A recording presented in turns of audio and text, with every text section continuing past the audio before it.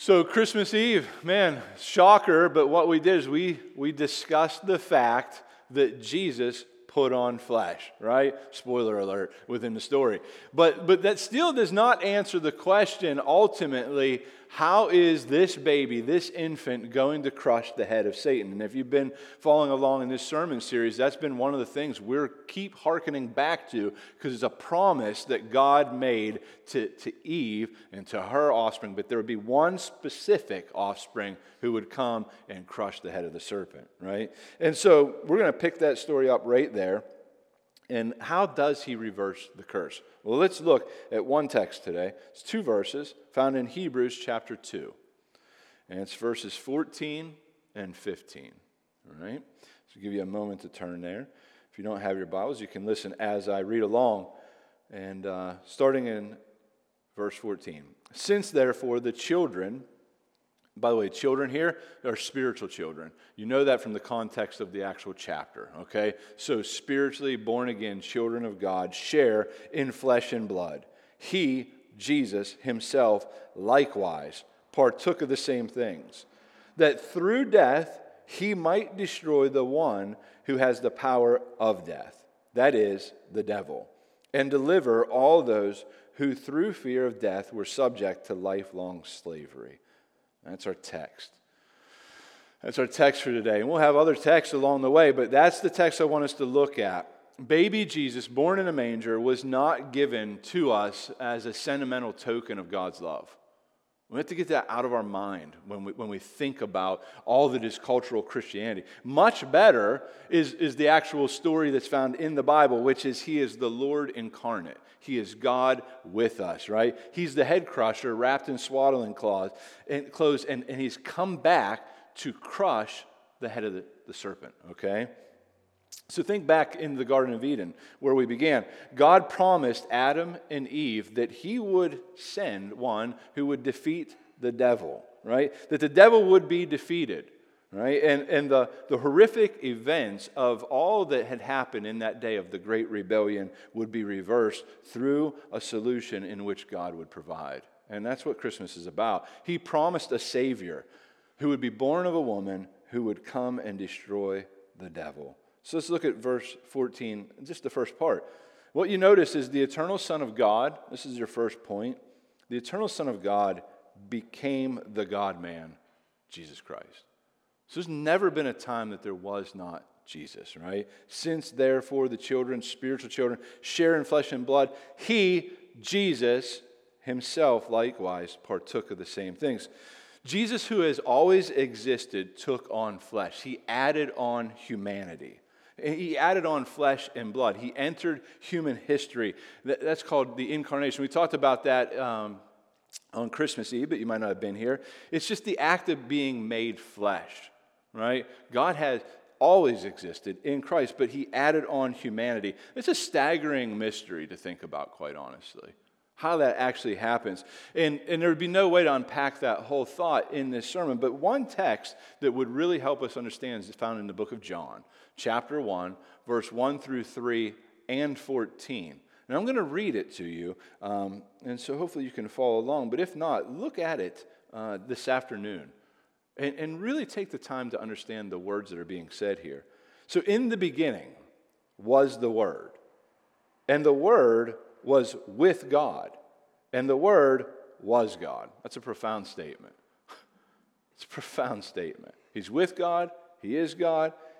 And it goes on, He was in the beginning with God. All things were made through Him, and without Him was not anything made that was made. Verse 14, and the Word became flesh and dwelt among us. And we have seen His glory, glory as of the only Son from the Father, full of grace and truth. This is Christ. God put on flesh and moved into the neighborhood. That's a staggering claim. In every other religion, we must work our way to a God who ultimately we can never please. We just never please Him. Every other religion is based on works righteousness. Only Christianity does the only one true God send Himself to the humans that could never make their way to Him. He comes to us. So all other religions are essentially about evolution. It's about evolving to God. But actually, Christianity is about revelation. God puts on flesh, and he shows us exactly what he's like. Jesus is the exact imprint of God because he is God. And we have to wrap our minds around that. Yet when many of us read the Bible, even good gospel people, we read about the God-man in the Gospels, and however we generally miss the God, and we actually maybe see the God, but we miss the man, or one way or the other. That pendulum swings, meaning we're either heavy, yes, Jesus is God, and he fully is, or yes, he's man, but it's hard to wrap our minds around the fact that, no, he's the God-man. A really fancy word for this is hypostatic union. It's where Jesus is one person of the triune God, and he has two natures. He's fully God, he's fully man. The two don't commingle. How do we understand that? I mean, we need help, because a lot of times what happens is we make Jesus into like Superman, Clark Kent, right? So he comes, but he has all his powers. The only difference is spandex. When he's Superman, he's got a cape. When he's Clark Kent, he kind of looks like, you're a handsome man, right? And but what's the difference? Well, there's not a ton of difference. They're the same guy. He's just wearing a different uniform. But that's not how Jesus functions. He lays aside in some ways, but he never lays aside his divine nature, right? But he functions as a spirit-filled man. He really does get tired. How does God get tired? Right? And this is, think about it. Jesus grew physically. He was born a baby, but he didn't stay a baby. Right? He grew. He grew spiritually. He grew mentally. Think about that. God grew mentally. You can't teach God something. And yet, Jesus, as the God-man, grew mentally, socially. He learned. He experienced fatigue. He slept. He grew hungry. His belly rumbled. Do you ever just think about some of these things? Thirsty. He worked as a carpenter. He had male and female friends. And they were really his friends. And he loved. He loved people. He encouraged people. He gave encouraging words to people. He complimented people. He loved children. He celebrated holidays, went to parties. Right? Do you realize, in the Gospels, they said Jesus was a glutton and a drunkard. Right? Why? Because he was hanging out with people who did this, right? Guilt by association. Boy, is that a real thing within our own culture? Well, it's not new. They said the same thing about Jesus. He loved his mom. He laughed. He cried. He wept. He suffered. He prayed. He worshiped. And he perfectly obeyed the Father. And boy, is that important if we're going to understand the life of Christ. He perfectly obeyed the Father. This has huge implications for our lives and for the gospel. Hebrews 4:14 through 16 says this: "Since then we have a great high priest," this is Christ, "who has passed through the heavens, Jesus, the Son of God. Let us hold fast our confession. For we do not have a high priest who's unable to sympathize with our weakness, but one who in every respect has been tempted as we are, yet without sin. Let us then with confidence draw near to the throne of grace, that we may receive mercy and find grace to help in our time of need." Why does this matter? Well, because it means that Jesus, he's sympathetic to our temptations, our weakness, our suffering, our sickness, our disappointments in life, our pain, our confusion, our loneliness, our brokenness, our betrayals, right? Our mourning and sadness. Jesus willingly stepped down from his throne, where he's ruling and reigning on high, where angels sung his praise every day of every minute of every second of every day. Holy, holy, holy is the Lord God Almighty. He laid it aside. He entered humbly into our sick, fallen, and fractured world. I don't remember who said it, but there's a quote that said that if you think that it means like it would be like a human being, like one of you and I just becoming a worm, you've not begun to scratch the surface. Now just imagine if you just right now became a worm. It's kind of a strange thought. But if you think that that's even close to what it means for God to put on flesh and to enter as a humble baby, to be so needy to his mother to feed him. We've not begun to scratch the surface of what it means for God to put on flesh. He humbly came into the world to feel what we feel, to face what we face, and yet he remained sinless. The spotless Lamb of God, Jesus Christ, has come to take away the sins of the world. Jesus is like us in every respect, right? He has a human body, a heart, a mind, yet without sin. Boy, does that matter. How amazing is it that Jesus became fully man so that he might save us in full? This was God's plan from the beginning. This isn't like, hey, he had to, fix this thing up. Like, oh, what are we going to do? No, he's truly a marvelous Savior, and God had always planned it to be this way. Always. Before the foundation of the earth was ever laid, Jesus was slain to save sinners. This is not God close by. It's not God near us. This is God with us. With us. And in a way right now, as a New Testament church, that cannot have happened before the Holy Spirit had fallen on his people. He is with you right now, no matter where you go. There's never a time that you're not walking with God if you're in Christ, because he's in you. And nothing can change that reality. Why did he do this? Well, there's a lot of reasons to that question. But let's look at one. Second point, the God-man Jesus was cursed and crushed on the cross so that he could destroy the devil. You see it right in 14b, that through death, that's his death on the cross, Jesus might destroy the one who has power of death. By the way, he doesn't have ultimate power. Don't ever think of God and Satan in a dualistic way where it's like good God, bad God, battle royal. Who's going to win? I don't know. Facebook, hit the likes, right? And if Jesus gets more likes, he wins. No, that's silliness. That's silliness. Satan is a created being. God is almighty, all-powerful. It's nothing for him to destroy Satan. Yet, it cost him much to do it. The reason Jesus became man, listen, ultimately was to die. From cradle to cross, that was his mission. Would you have ever thought that? Answer, no. Why? Because it seems so counterintuitive, doesn't it? Like, it just seems so strange to think, I'm going to send him, I'm going to send my king, my mighty king. What's he going to do? He's going to be born, he's going to live a perfect life, and he's going to die. When we hear that in our finite ears, we don't understand it, which is why we always continually talk about here at For the City, we need spiritual help. If you understand the gospel and believe it in your heart, God's done a miracle in your mind. He's done a miracle in your heart because it's not about intelligence. It's not. Faith is a gift. It's a miracle that's happened. Right? So Jesus knew and embraced his mission. And his mission was one of love. Love for the Father, love for sinners. And so he came. He gladly put on flesh. So let's try and connect the dots. You all have been with us enough to know this, but it never hurts to continually remind ourselves the good news. So I'm going to just kind of fly through this a little bit, but think about the words that are being said. So the first thing we've got to know is that God is holy and without sin. He is holy and without sin. This is really difficult for us to comprehend many times because when we look around the world, what we see is death, evil, injustice, and it plagues our world. Everywhere we look.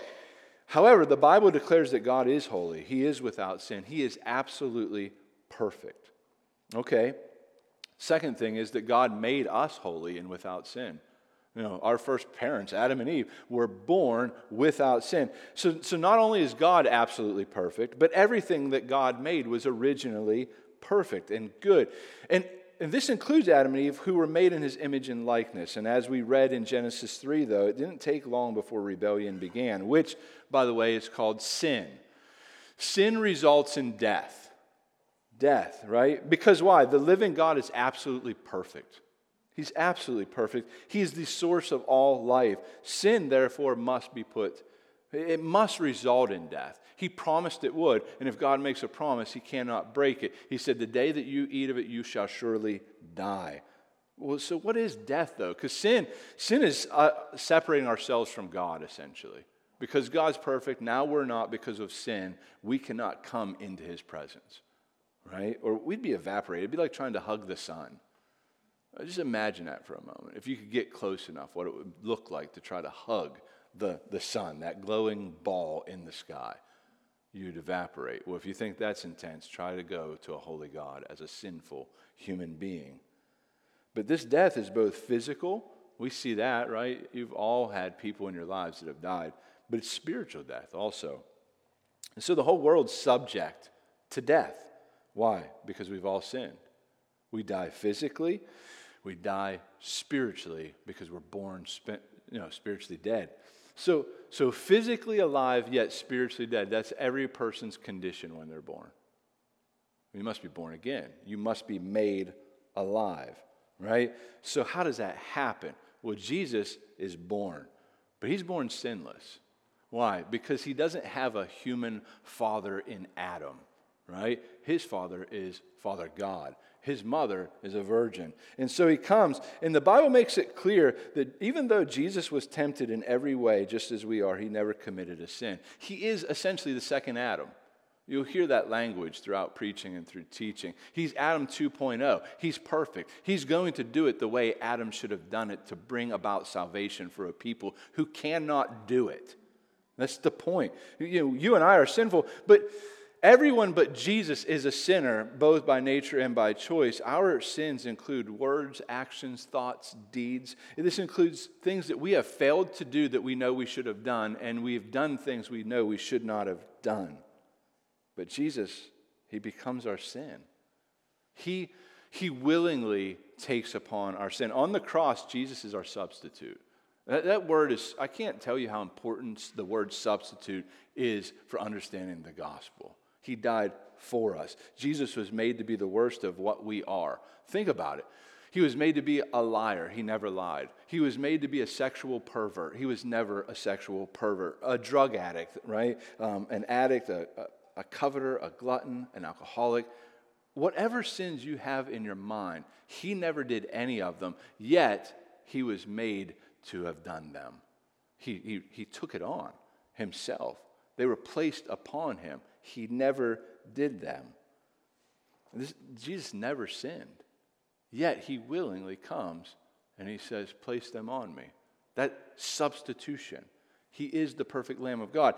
And to really get that, man, you got to get at the heart of Judaism in the sense of they would have a lamb, right, that was spotless, and they would slit the throat of this thing, and then they would take the blood on the one and they'd put it on the other and they'd send it out into the wilderness. That's where your whole scapegoat comes from, and it would run and take away the sins, but it never took away the sins of a sinful people.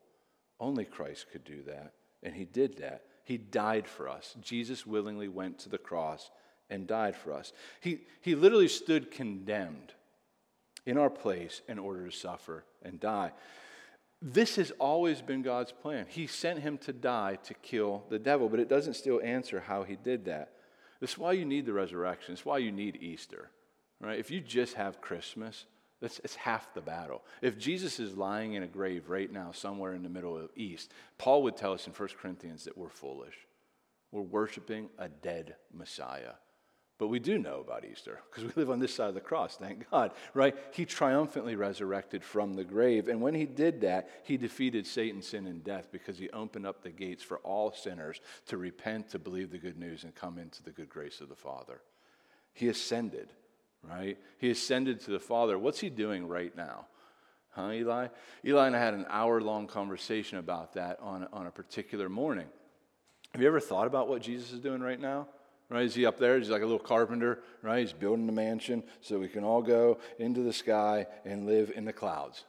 No, he's ruling, he's reigning, he's mediating. He's sovereign God. And when I say the word mediating, all who come to him and ask for forgiveness, he gives. He makes peace between a holy God and a sinful man. This is what Christ has done. Listen to it in a text. Colossians 2:13 through 15. And you who were dead in your trespasses, think about this. You were dead, spiritually dead in your trespasses, uncircumcision of your flesh, God made alive. God did that. God made alive together with him, with Christ. I'm in Colossians 2:13 through 15. Having forgiven us all our trespasses by canceling the record of debt that stood against us with its legal demands. This he set aside, nailing it to the cross. He disarmed the rulers and authorities and put them to open shame by triumphing over them in him. Notice it was by nailing all our sins to the cross, Jesus disarmed rulers and authorities. That's talking about Satan. It's talking about demons. He put them to open shame. Why? Because he triumphed over them. We triumph over them in Christ. You ever think about that? What is clear from this is that from the cradle to the bloody cross, it's all about God's love for sinners. That's what Christmas is about. That's what this war is about that we're talking about. God loves sinners. You're a sinner? Are you a sinner? Yes. And you're a new creation. God loves you. You've never met a sinner on the face of this earth that God does not love. Have you ever thought about that? There might be tons of people you don't love. There might be people you don't like, but you've never met one that God does not love. Jesus is the head-crushing Savior who was willingly crushed in our place in order to crush the head of Satan. That's an amazing plan. That's a stunning thing. I mean, the cross is how Jesus disarms the powers. So, dying in our place, what happened? Jesus defanged, essentially, the serpent. Because Satan's still out there at work, right? He's not been thrown into the pit of hell yet. That's next week, actually. So if you're wondering what's next week look like, it's how it all wraps up. It's future prophecy in a sense. It's what do we have to look forward to? And it's pretty awesome, so you should come next week. But in an ultimate sense right now, imagine a fangless snake. You ever see these crazy YouTube videos where they got like these little Indian children sitting there and they got the snakes and they're doing this and they're whacking them in the head? If you've not watched it, you probably shouldn't, but maybe you should. It's crazy though. You just watch it and I wonder, how's that happening? Well, they take the fangs out of the snake. That's what it looks like when Satan comes to attack one of God's children. He's got no venom for you. He has no claim on you. Why? Because you're in Christ. And that means you're a justified person. All your sins have been paid for. Your past sins, your present sins, your future sins. Even the sins, yes, future. The ones I haven't committed yet, yes. The ones I'm thinking about doing this afternoon, you shouldn't, but even those. It's stunning reality. So a person with no legal guilt, guess what? Satan has no claim on, because you can't be condemned in an ultimate sense if you're completely innocent. The devil cannot make a case against you to God. He has no power to do that. Why? Because the judge has banged the gavel and declared you innocent, which, by the way, is the third and final point, and this is where I want to spend the rest of our time on. The God-man Jesus came to set captives free. Christmas is about setting slaves free. That's what he did. It's a rescue mission. He came to set captives free. We know that from Luke chapter 2 or 3. In order to restore a relationship between God and humanity. So look at the last verse in Hebrews 2:15. It says, "And deliver all those who through fear of death were subject to lifelong slavery." This means you and I are free to be free from the fear of death. Let me ask you a question. Are you? Are you? Yes and no sometimes. Right? There's days where I think I'm full of faith and I'm not afraid to die. And there's days where, man, it starts to nip at me and I'm sick and I'm watching people I love and they're not doing well. And it might creep in there, but don't miss what he just said. You are free to be free of the fear of death. See, death is hideous. It's frightening. It's not good. I hate it. It's cruel and it's unusual. It's not the way that life is supposed to be. It's just not. In our grief, we face death and we acknowledge its truth. And when we do, it's very hard. Death is our great enemy, and it comes for each and every one of us. If you've lived long enough, you've experienced this. The reality of the truth is everywhere, right? And during, I think, this pandemic, we've seen it even more. Yet, in our technological world, in our age, we choose to see what we want, and we choose not to look at what we don't want. We really do. We turn away from it. Death is all around us, but we can just avoid it anytime we want. Our culture loves to attempt to delay death, even aging.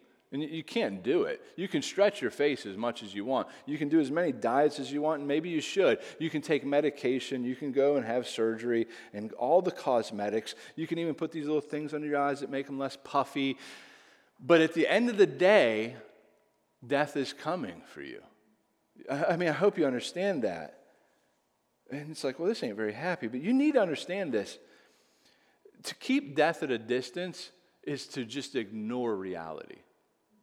It's to live in an illusion.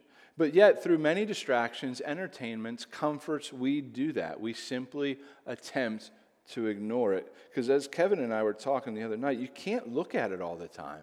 You'd just be depressed. You'd end up writing probably some pretty good music. Some of the music I like, it seems like that's all they look at. It's much more real. But I want you to know that without being unwise,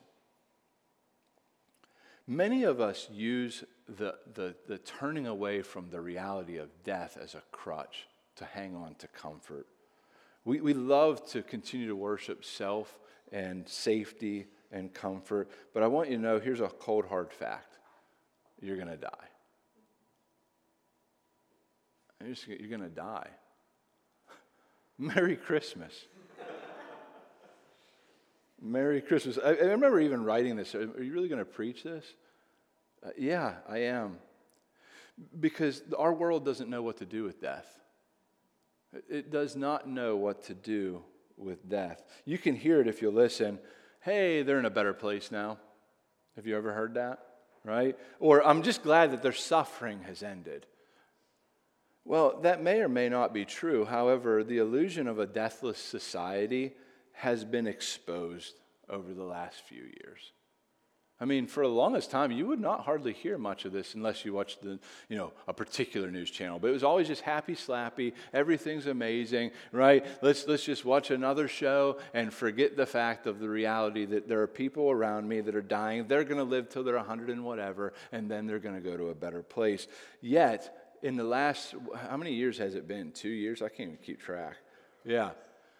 What you hear are people talking about death more and more and more and more. And this, I think, is actually a good thing for the gospel.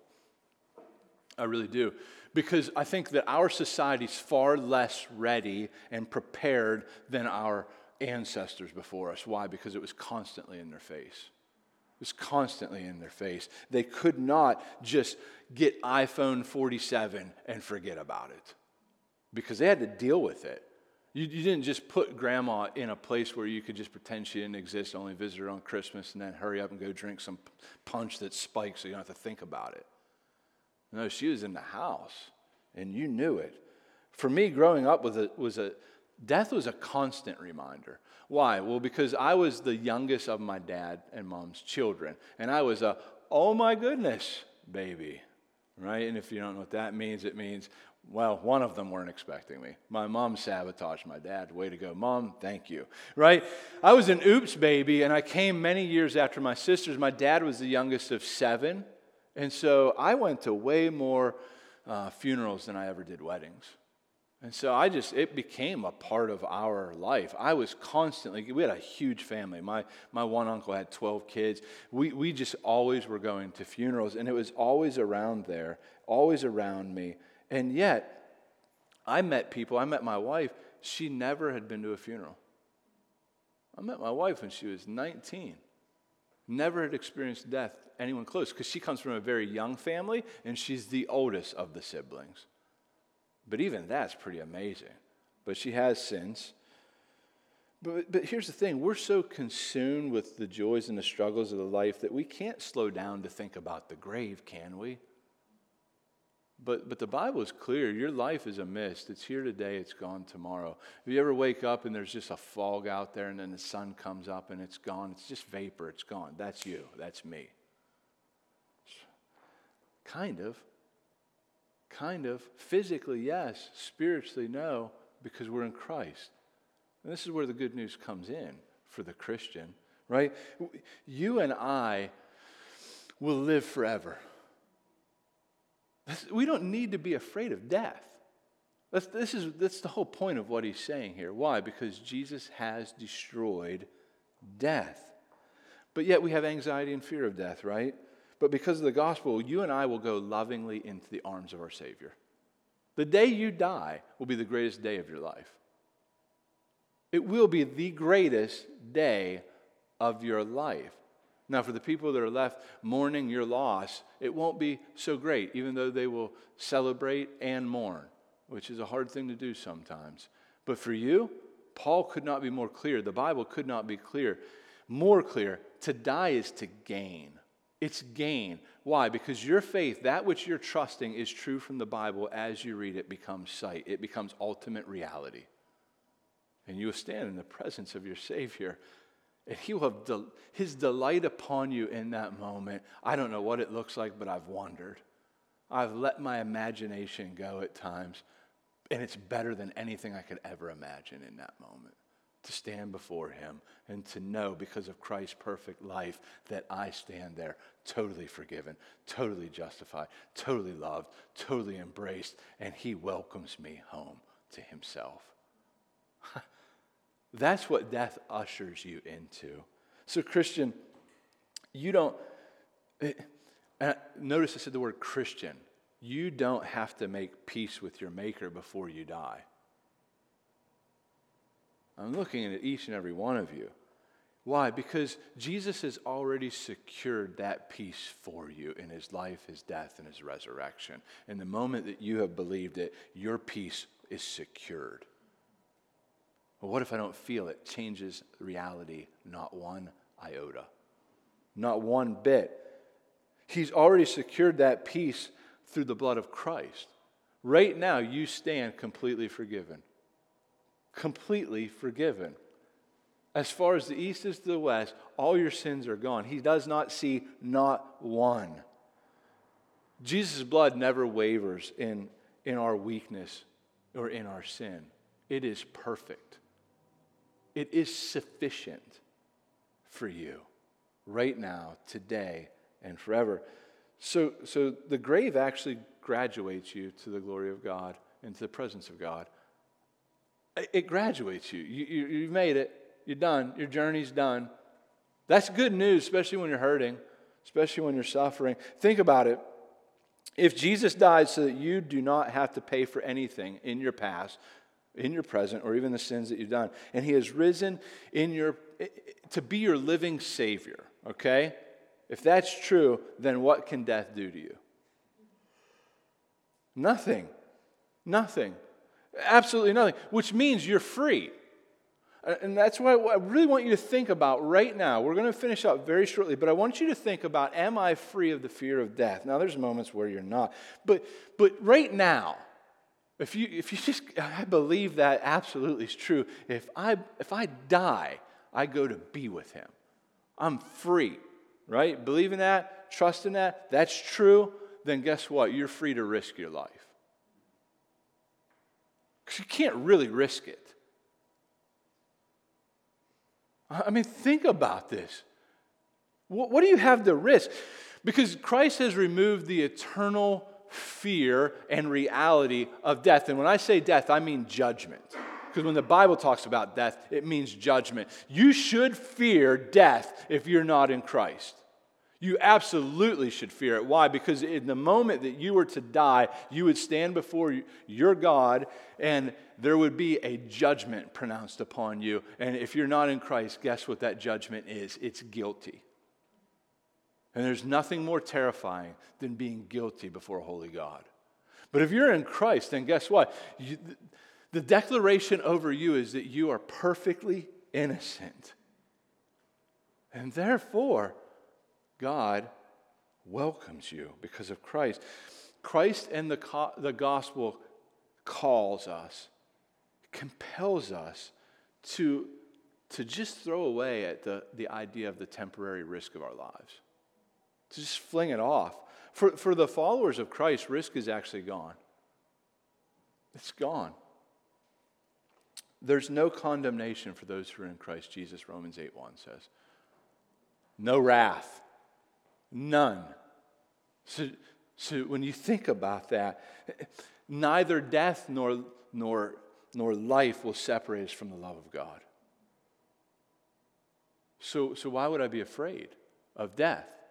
Don't be, right? Some of us, the Bible says they will put you to death. You will die, but not a hair on your head will ever be harmed. How can that be true? How can someone put you to death and yet you ultimately won't be harmed? Because the real you isn't this. Not really.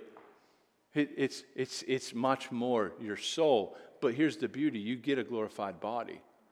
Because when you die, your body goes to the grave. Your spirit goes to be with the Lord, but there will be a day when Jesus will return and your body and your spirit will be brought back together and you'll have a glorified body. And in that moment, you'll be able to worship God and enjoy Him fully, finally, forever, without any fear or without any anxiety, because you may still have that even though you believe this truth right now. It's like, oh Lord, I believe, but help my unbelief. But there will be a day that will be gone. I can't imagine a life without anxiety or fear or any of the things that cling so closely to me. But in that moment, that will be our reality. But I'm telling you right now, it's your reality. Why? Because the Bible is true.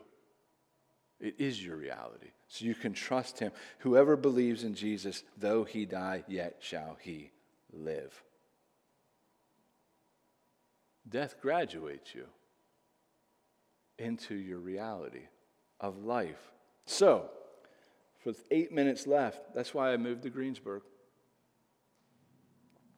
Well, I had people say, "You sure you want to risk that?" What they meant was my nice house. What they meant was a cushy job that would pay my bills and all these different things. You sure you want to risk that? And it's not a risk. What am I risking? Oh, we just cling so closely to comfort because we get so caught up in our lives here and now that we forget about the reality that we actually live in. There's nothing to risk.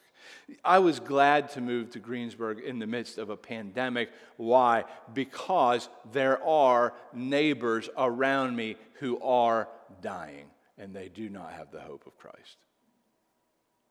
That's why we moved. That's why hopefully you moved. And that's why you're here today. But I want you to know this. You and I can really risk nothing because everything is perfectly secure in God and I'm in Him and He's in me. Therefore, I lose nothing. What can you do to me? What could you do to any Christian? Think about how Paul answers it. Well, if I'm gonna live, it's for your benefit. Well, we'll beat you. Well, even those afflictions are actually just going to work for the glory of Christ because I'm suffering for His sake. Well, we'll kill you. Well, to die is gain. He was very hard to discourage. Why? Because he understood the truth of the message of the gospel, which is that Jesus put on flesh to live the life that you and I could never live, to die the death that you and I deserve to die. And He triumphantly resurrected, and He secured and made sure the fact that our justification, which means that you and I are declared innocent and have a perfect righteousness that was given by God as a gift of grace to be received, cannot ever be taken from us. So what can Satan do? Nothing. He's a toothless, fangless serpent. But he can't accuse you. He can't accuse you, which is why if you don't understand the gospel, you'll always run around feeling defeated, feeling beat up. Why? Because he's going to continue to throw your sins in your face. You know where you ought to throw them? Right where they are, which was on the cross. Just get behind me. That's not who I am. I'm a new creation. All my sins have been paid for. I am a chosen son of God. Therefore, I'm covered in the blood of Christ. Therefore, you have nothing to say to me. And you go back to the gospel, and you keep on living. You keep on loving. May we move towards, in 2022, our neighbors who need. They're in great need. May we move towards them, not away from them. Well, what if they have this or what if they have that? And they're going to be needy. Move towards them. Stare death in the face and don't flinch. And no, not in some cocky way. Not without wisdom, understanding we don't want to take uncalculated risk. Right? Like we want to know, we don't want to just like jump in the middle of the road and be like, hey, Jesus loves you. Okay, you're going to see Jesus. Maybe. I'm not talking silliness. I'm saying, would you just look at the life that God has for you that's going to be here before you know? It's going to be here tomorrow. Like I'm talking right now. You're going to be with him in glory. This is all going to fade away really quick. And you're like, man, some of us are young. We have a lot to live. But live for God. Live for God. Don't waste your life just doing piddly-winking things, collecting toys and trinkets to go to stand before your God. Risk your life. But it's no risk at all. Why? Because even if you're to die, that's actually the best day of your life. So fear is gone. I don't need to fear what anybody can do to me. Why? Because I'm in a good grip of Christ. Do you believe that God has good works for us as a church right here, right now in the city of Greensburg for the year of 2022 and for the rest of 2021? Don't be sleeping on that. Do you believe he has good works for you? Because he does. He's prepared them for us in this particular time. Do you realize that right now, God knew in this moment that you would be trusting in him and in the city of Greensburg, prepared to do the things that he set us out to do? Do you believe that? Because if you do, it'll change the way you wake up in the morning and put your boots on and go to work. Because there's no throwaway days. There's not one day that you can just say, I'm going to take off. Why? Because God's always at work. And what's he doing? He's saving people.